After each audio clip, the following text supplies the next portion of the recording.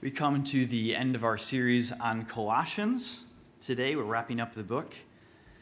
And as the book began, it begins with this massive big picture scope of God's cosmic plan of redemption. It mentions how God is working all things to reconcile them in the Son being sent to the very fullness of divinity and human form to reconcile all of creation to himself, all things being made through him and for him. And then Paul brings himself into the scene, right? He says, and I get to be a minister, an apostle of that Son who is working God's cosmic plan of redemption. He gets to declare the mystery, the unfolding of God's plan as it has been disclosed in the coming of Christ. And now, as we get to the end of the book, where Paul mentions all these different people, including the Colossians themselves, as he goes through a list of folks who are partners, he makes it clear to us that as believers, we share in that cosmic plan as well. That we are participants in God's big plan of redemption and renewal flowing through the local church. Maybe you have done this, or maybe you know someone who has participated in an election campaign. We have the midterms coming up in November here. And maybe they just had a small little role, like sending you those annoying text messages or going door to door and trying to convince you that their candidate should be elected. Now, I imagine if you were one of those people and your candidate does get elected, you might feel like, wow, like you get to see on TV when that person's election is won and it's announced, you feel like you played a role in something way bigger than just yourself. The small little bit that you played was a part of something bigger. And how much more that we as believers get to participate in something far bigger than a temporary election cycle, but to get to participate in God's cosmic plan of redemption, that the little roles that we play, the things that we do to serve the mission of the church, are participating in that grand scheme. And so as Paul closes out his letter, of course, as Shar read for us, this is Paul's farewell. He is saying goodbye. He is sending his greetings. He's also giving some final instructions. But what I want you to notice is that he does all that in a particular way.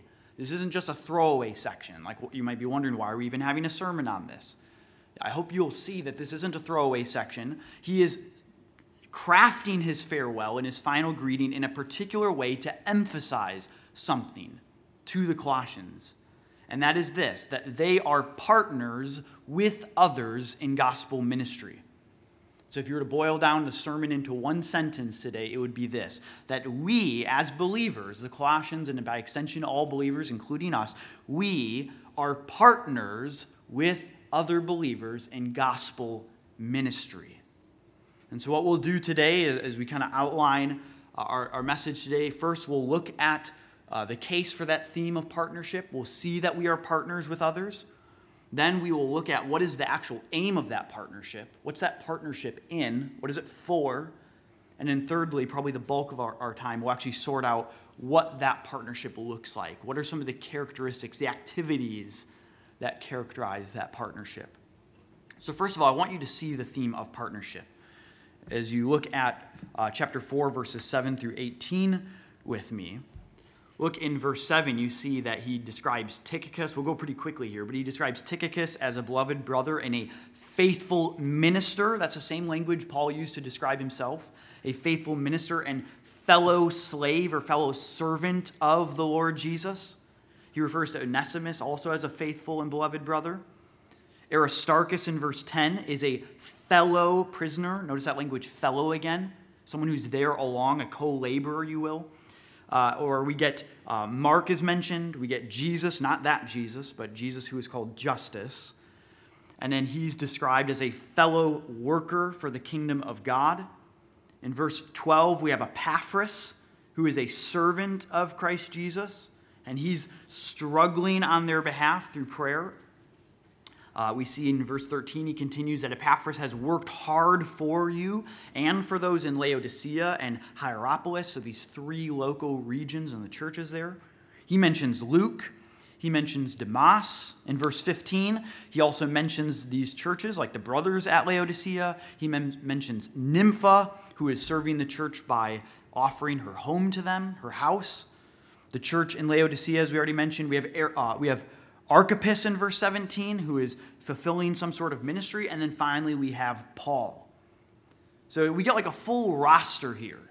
If you ever watch like a soccer game, I don't know how many of you are into soccer, but as you know, I am. If you watch a soccer game, at the beginning of the game, they will often put a graphic that shows the starting 11, the 11 players that start the game, and they normally lay them out like here are your defenders or your backs, your midfielders, and your attackers or your strikers. And it lays it all out, and it says the positions, it says their names. That's kind of what Paul is doing here. He's laying out what the roster is. He's showing us the team and the different roles that people are playing. Archippus, he's our wing back. Mark, he's playing left striker. Okay, or if you're into football, we have Sunday Night Football coming up. I believe it's the Bengals and the Ravens. And oftentimes when the offense has their first play, it has this little graphic of the different players who are Joe Bigley, the Ohio State University. And they go through all the different people in their positions and their names, right? To acquaint you with who's the team on offense, who's the team on defense. That's sort of how you should view this passage. We're going through the roster of those who are partnering to spread and advance the gospel. But the question then is partnering towards what? I guess I just told you, in the gospel. But let's look at that. What is the aim of that partnership? Okay? So secondly here, we see the aim of the partnership. And that aim we can see exemplified in verse 12, which is maturity and stability in Christ. Epaphras, particularly here, exemplifies this, where Paul says of him that he is one of you, he's part of their church. He's a servant of Christ Jesus, and he greets you. And this is how he describes him then. He describes Epaphras as always struggling. That's the same language that Paul used to describe his own apostleship, that he was struggling as he suffered for the sake of the gospel. Epaphras is always struggling on your behalf in his prayers, so that, and here's the aim, so that you may stand mature and full, literally, full, like we've seen the word fullness used throughout the book, or filled. But here it's interpreted to mean fully assured, full in the will of God, that the will of God, of God's plan of cosmic redemption. This is the same theme that the book began with. Okay, this is sort of how I'm making my case here. Is I want you to see how this theme at the end, mentioning Epaphras as seeking to see them mature and having fullness in the will of God, fits exactly how Paul began the book in his ministry and other ministry there. So look with me at the beginning of the book, chapter 1, verse 7. He also mentions themes of partnership for the sake of maturity and stability in Christ. In verse 7, he talks about how they learned about the grace of God in truth from Epaphras, the same guy. This is who they first heard the gospel from. In other words, people kind of see Epaphras as the church planter for the church in Colossae. And he is a beloved fellow servant. Same language, fellow servant. He is a faithful minister of Christ on your behalf. So Epaphras is ministering on their behalf. And then we see in verse 23 that Paul describes himself as a minister, of which I became a minister, of this gospel, the hope of the gospel. I became a minister. And now let's read verses 24 to chapter 2, verse 2. We'll reread this section where Paul talks about his ministry. And I want you to see the overlapping themes so that the way Paul introduces the book fits with the way he closes it, even subtly here. Verse 24, now I rejoice in my sufferings, same language as we saw, for your sake. And in my flesh I am filling up what is lacking in Christ's afflictions for the sake of his body, that is the church, of which I became a minister, same language here, according to the stewardship from God that was given to me for you to make the word of God fully known. That is, the mystery hidden for ages and generations, but now revealed to the saints. To them, to the saints, God chose to make known how great among the Gentiles are the riches of the glory of this mystery, which is Christ among you, even Gentiles, the hope of glory. Him, notice this, him, this Jesus, we proclaim, doing what? We warn everyone and we teach everyone with all wisdom, so that, this is our aim in all of it, that we may present everyone mature in Christ.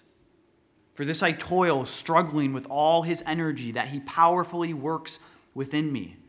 For I want you to know how great a struggle I have for you and for those at Laodicea and for all who have not seen me face to face, that their hearts may be encouraged, being knit together in love, notice this, to reach all the riches of the full assurance, same language, the fullness of understanding and the knowledge of God's mystery, which is Christ, in whom, in Christ, are hidden all the treasures of wisdom and knowledge. And I say this in order that no one may delude you, etc. And so we see here that what we sometimes call the top and the tail of Bible study, looking at the beginning of the book and the end of the book. You'll notice, even as we read a little bit of the context in chapter 4, verses 2 through 6, the section that Sam preached on last week. That's a prayer, right? Well, the book began with a prayer where Paul talks about how he's always praying for them, and he's praying that the word, the gospel, would bear fruit among them. Well, then how does he close the book? He closes the book by calling them to pray as well, that the gospel would then bear fruit as they go and they seek to proclaim it to others, and as Paul seeks to go proclaim it to more people. So just as the book began with a prayer of gospel fruit, it closes with a prayer of gospel fruit. That the whole book is surrounded with prayer. It's encapsulated by prayer that the gospel would bear fruit.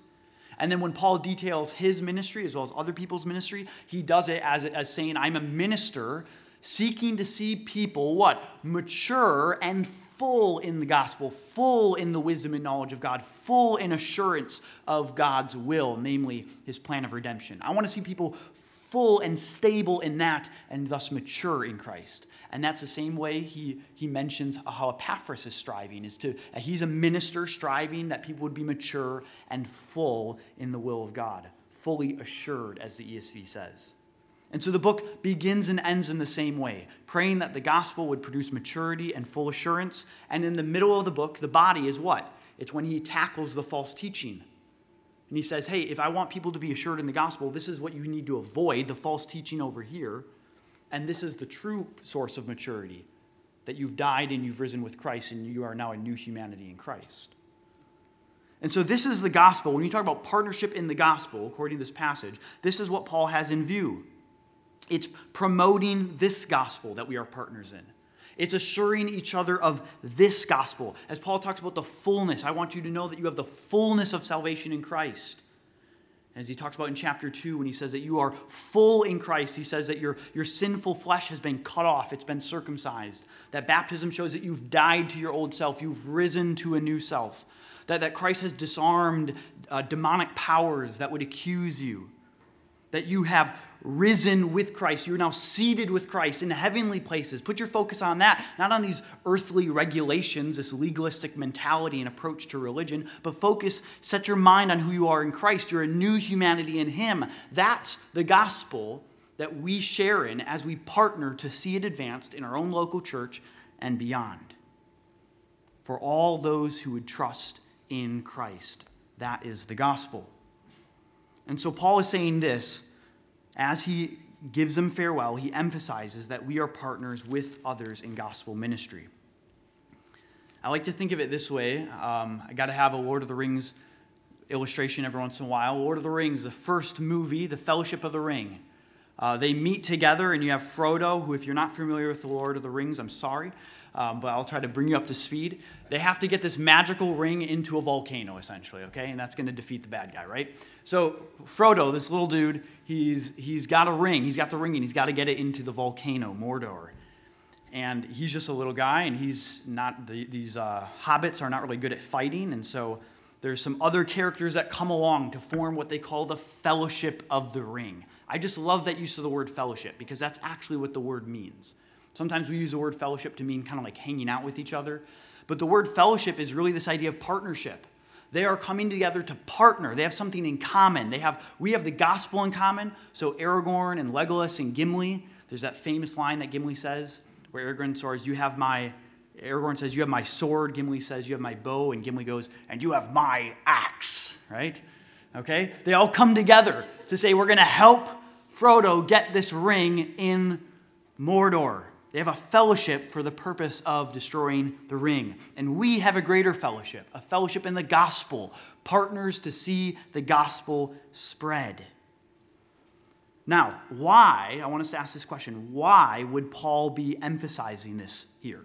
As he says farewell, as he mentions the things he mentions, why is he doing this? What is he looking to get done by pointing out these features, reminding them of their partnership with others? I think on the one hand, it's simply to encourage them. That we can be encouraged by knowing that we're not alone in this.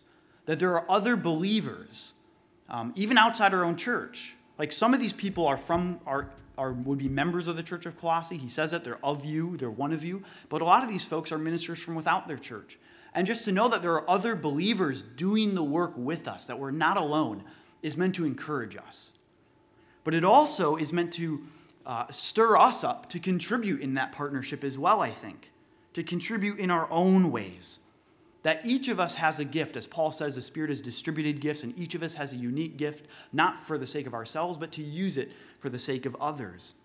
And so I think by reminding them of their partners, it reminds them of their own role in that partnership. And so the last move I want to make in this sermon, which is the longest section here, but I want us to then look at what exactly this partnership looks like. Like, what are the activities then that would characterize this partnership according to our passage?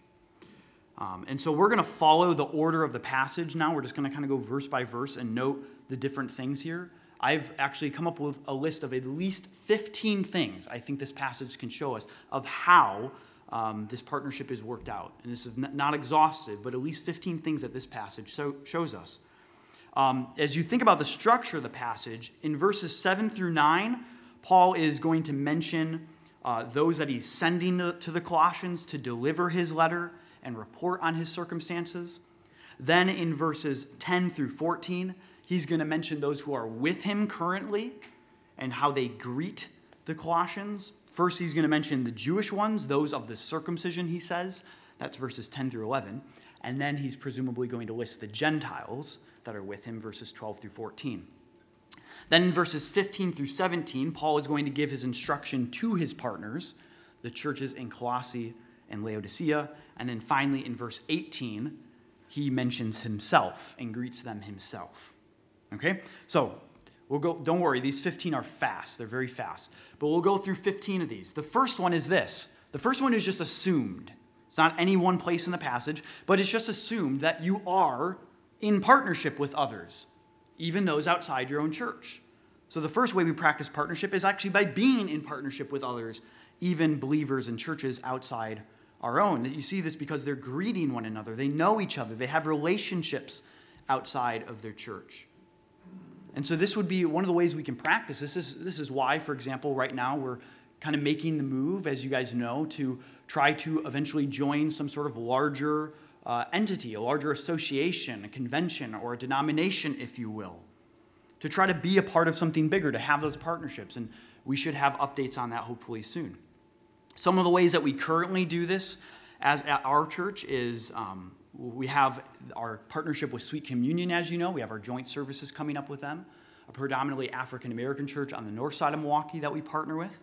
We have a Milwaukee Pastors Fellowship that we started over 2 years ago with area pastors that come together on a monthly basis with Sweet Communion, but others, to just encourage one another. We have local ministry partners, whether that's CareNet or the Milwaukee Rescue Mission, et cetera, that we like to highlight and stay in connection with, as well as our missionaries, of course. And then Dan and I, we will regularly get together with other pastors to try to foster those relationships and stay connected.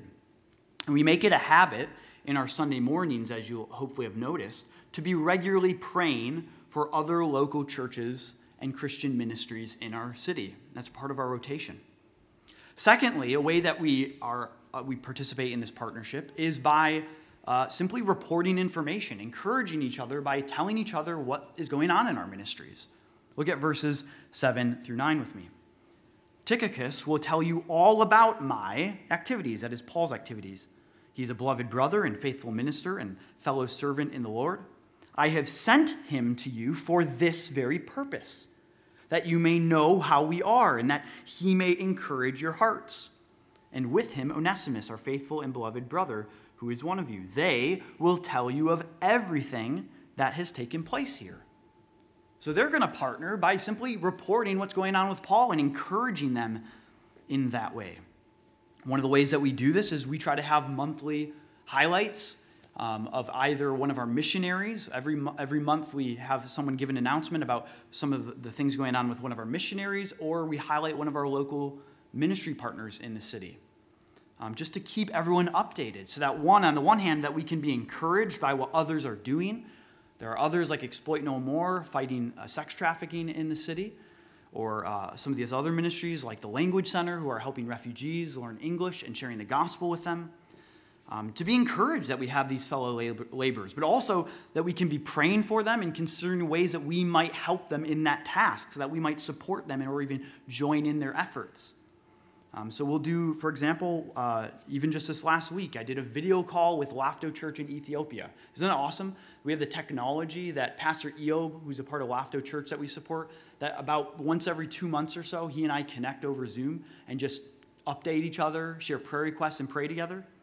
It's encouraging.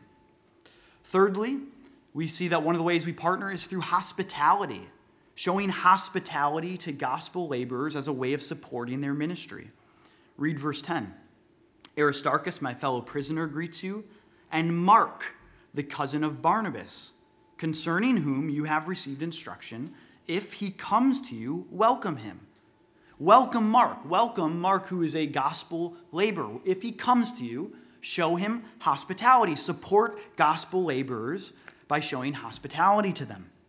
An example of this would be like last year when our missionaries, Jeff and Meredith Barrett, came and spent a year in the States. What did some of you guys do? You guys went and you filled their house and their cabinets, their pantry, with food and other things that they needed so that when they arrived, they were ready to go. It was just one less thing for them to worry about. It's a way of saying, hey, you are laboring for the gospel. What can we do to show you hospitality and support you?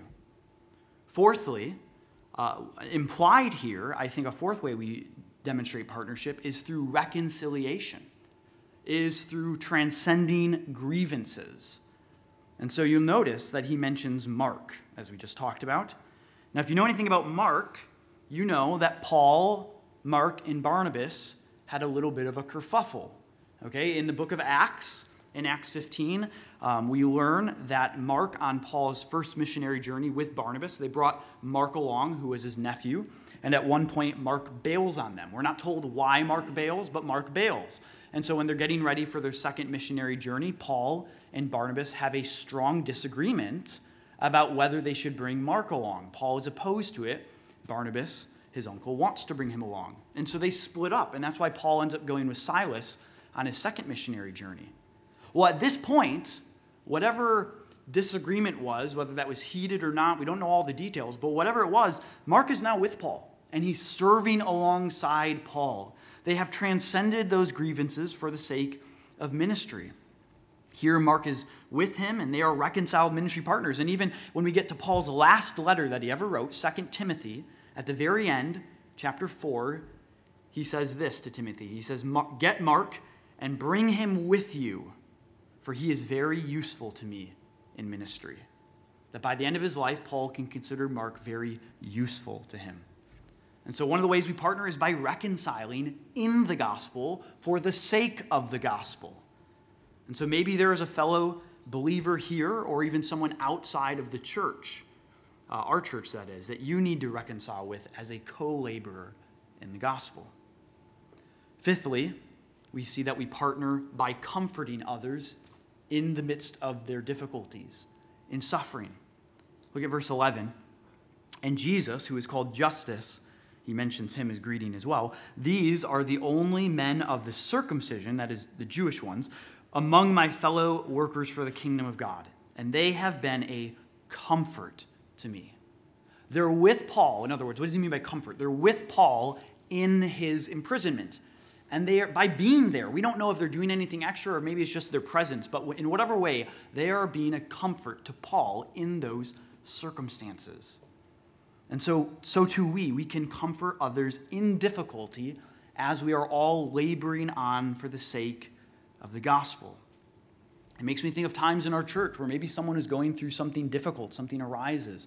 I think of recently with the Dinos and Whidbey's medical issues that have risen up, and the church gathering around them to care for them, provide meals, clean the house, and the Dinos welcoming that and receiving that, letting us care for them.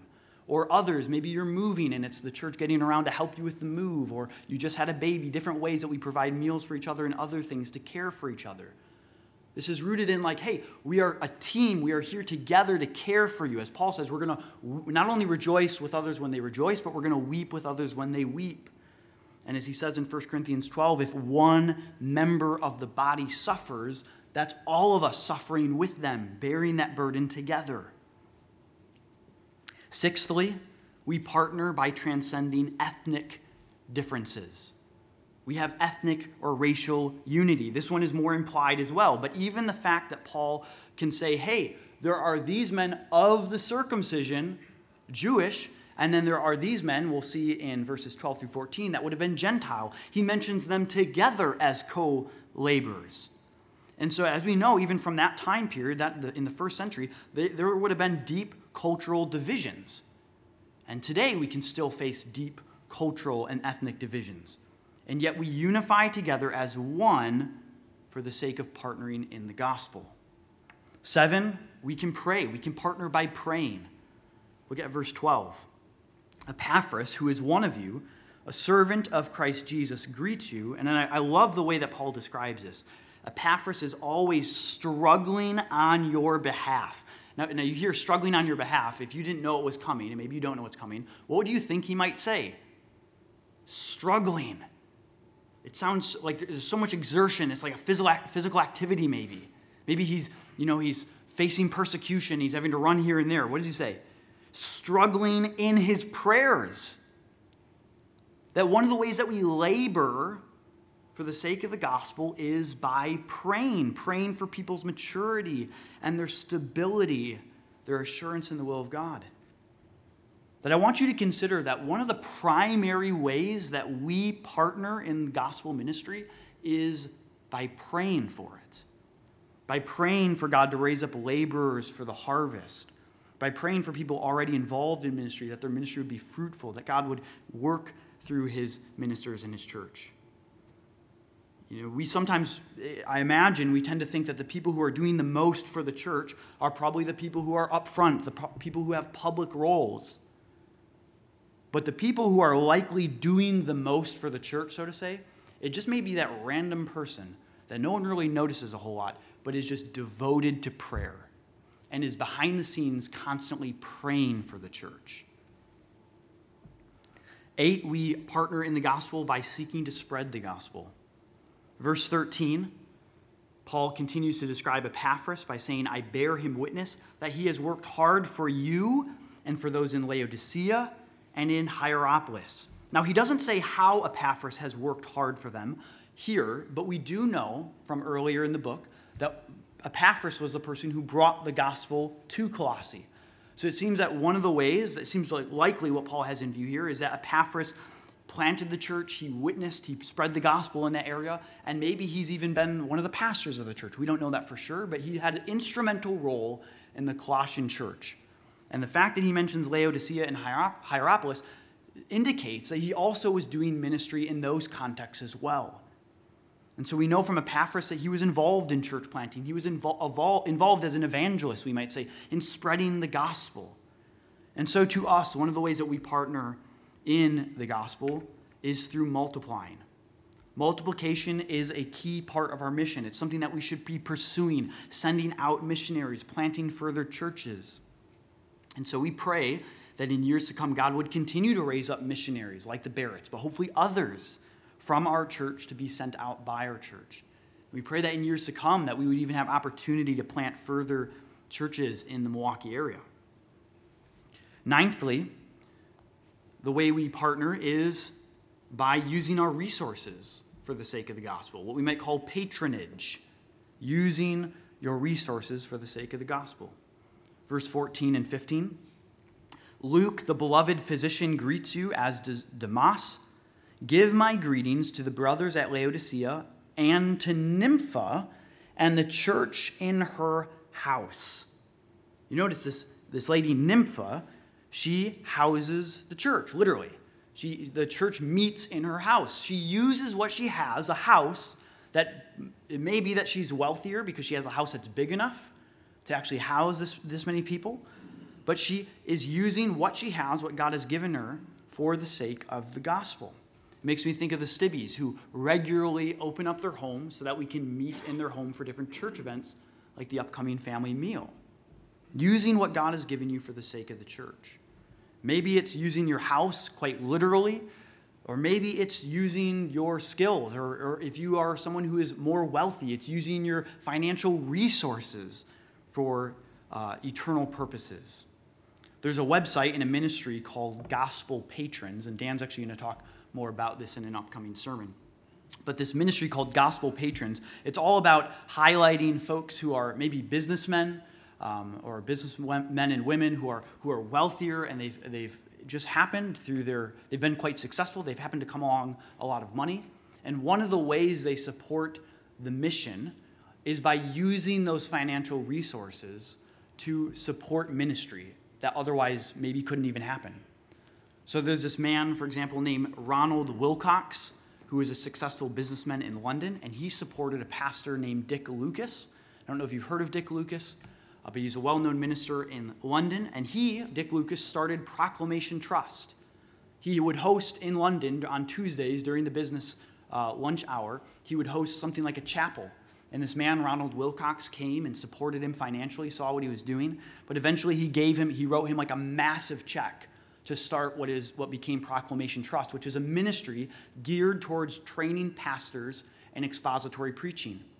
And that ministry sparked a movement of renewed expository preaching that launched ministries today on a stateside like Charles Simeon Trust and Word Partners, ministries that we benefit from here, that Dan and I go to, and like Text Group in many ways is a local church level of that. And so this man, Ronald Wilcox, by using his money for something like that, had a massive impact. Or by show of hands, how many of you guys know a person who is named Mo Bergeron? Anyone know Mo? How many of you have, though, heard of John Piper? Okay? You may not know who John Piper was if it hadn't been for Mo. So Mo is a friend of mine. He's an older man. He's a bivocational pastor. He serves as a pastor on the side. But as I said, he was older, and so when he was kind of coming of age, he was coming of age during a lot of when the internet was developing and things like that. And so he's actually the guy who he had heard John Piper's sermons, I think probably on cassettes or something like that, and said, I want to build him a website and get his sermons up on the internet. And came to John Piper and offered to do that. And he put his sermons up on the website, and that's really what escalated John Piper's ministry and people actually knowing his sermons. So if you ever go on Desiring God and listen to a John Piper sermon, you have Mo to thank for that. But he's just behind the scenes, using his skills for the sake of gospel advancement. The other thing I want you to notice as well, tenthly, is that this partnership is characterized not simply by men as partners, but women as partners.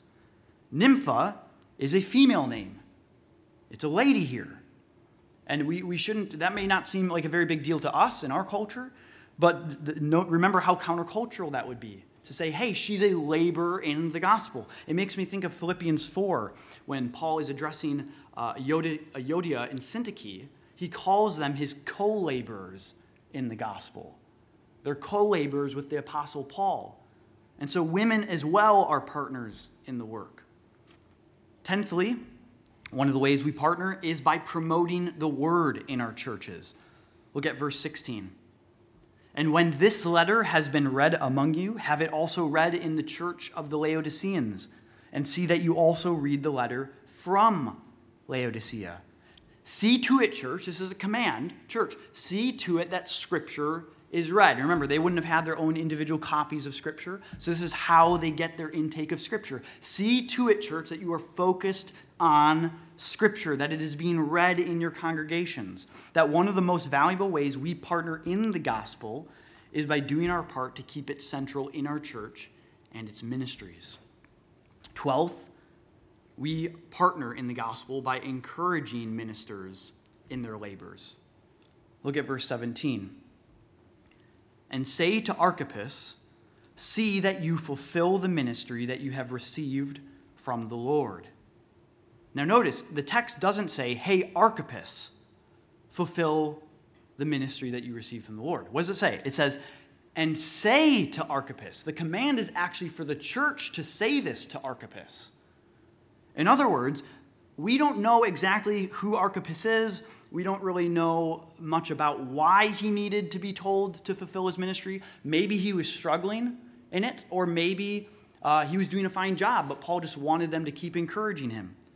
Probably Archippus was had some sort of public role in ministry, though, because he can assume that the church all knows what this ministry is that he's meant to fulfill. But the point is that they're actually commanded to encourage him to fulfill his ministry. Why? Because ministry can be difficult. And so he tells them to offer him encouragement. And so have you ever considered that one of the ways that you can actually partner in gospel ministry is by encouraging those who are doing it? You get to partner with them in their labors by encouraging them to keep on going. 13, we remember suffering Christians.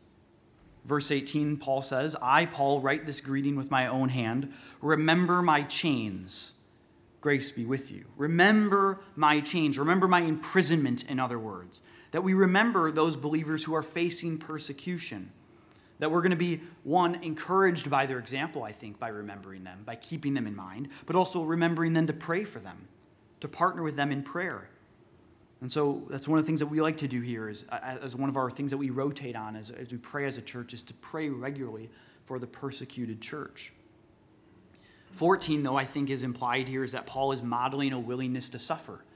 One of the ways that we partner in the gospel is by being willing to suffer for it ourselves. And then lastly, 15, I would just say there's a whole lot here that's not expressly stated. So we can fill in the blanks. That there are so many other ways not expressly stated here that we can also partner. That as Paul tells Archippus to fulfill your ministry, each one of us is also given a ministry. As I said, each one of us is also given gifts to use for the sake of the mission. And so to each of us, it's as if Paul is saying, fulfill your ministry. Whether that's serving on a Sunday morning, maybe to set up and to tear down. Or maybe it's providing rides to people in order for them to get here. Or it's opening up your home to be used for a small group.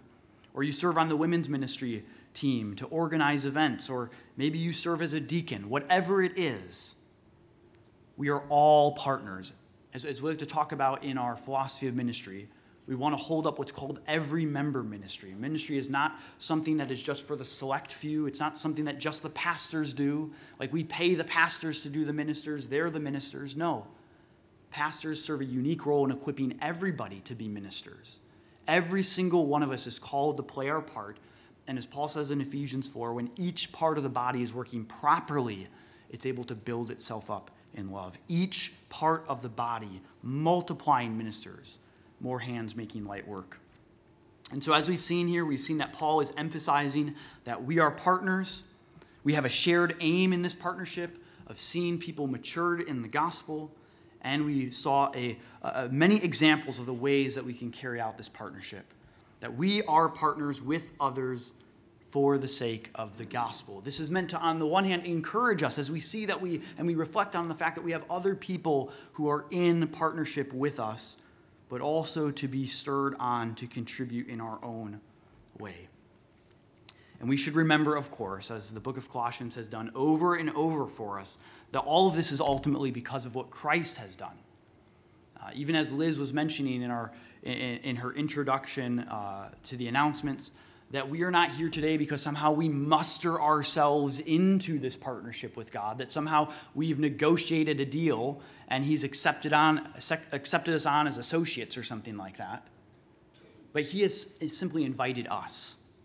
He is the one who has empowered us. When Christ ascends into heaven and he pours out his gifts, he pours out his Spirit who empowers his saints to do the ministry, he is the only reason that we can carry out our partnership, because he's empowering us to do so. He's given us gifts to do so. And it's only because of him that we've actually been made a part of this partnership to begin with. He is the one who has caused us to be transferred from the kingdom of darkness into the kingdom of God. If you want to use the sports analogy again, the only reason that we are on the team is because God, through Christ, has drafted us. He has made us a part of the team. He has selected us. And as Paul says in 1 Corinthians 1, it's not because there was anything grand in us. What does he say in 1 Corinthians 1? He said, not many of you are anything special, but God chose what is weak in the world to shame the so-called wise. He chose what is foolish. It's God's grace that has invited us and has made us partners with him in his work of redemption and renewal. And it's Christ by the Spirit who empowers us towards that end.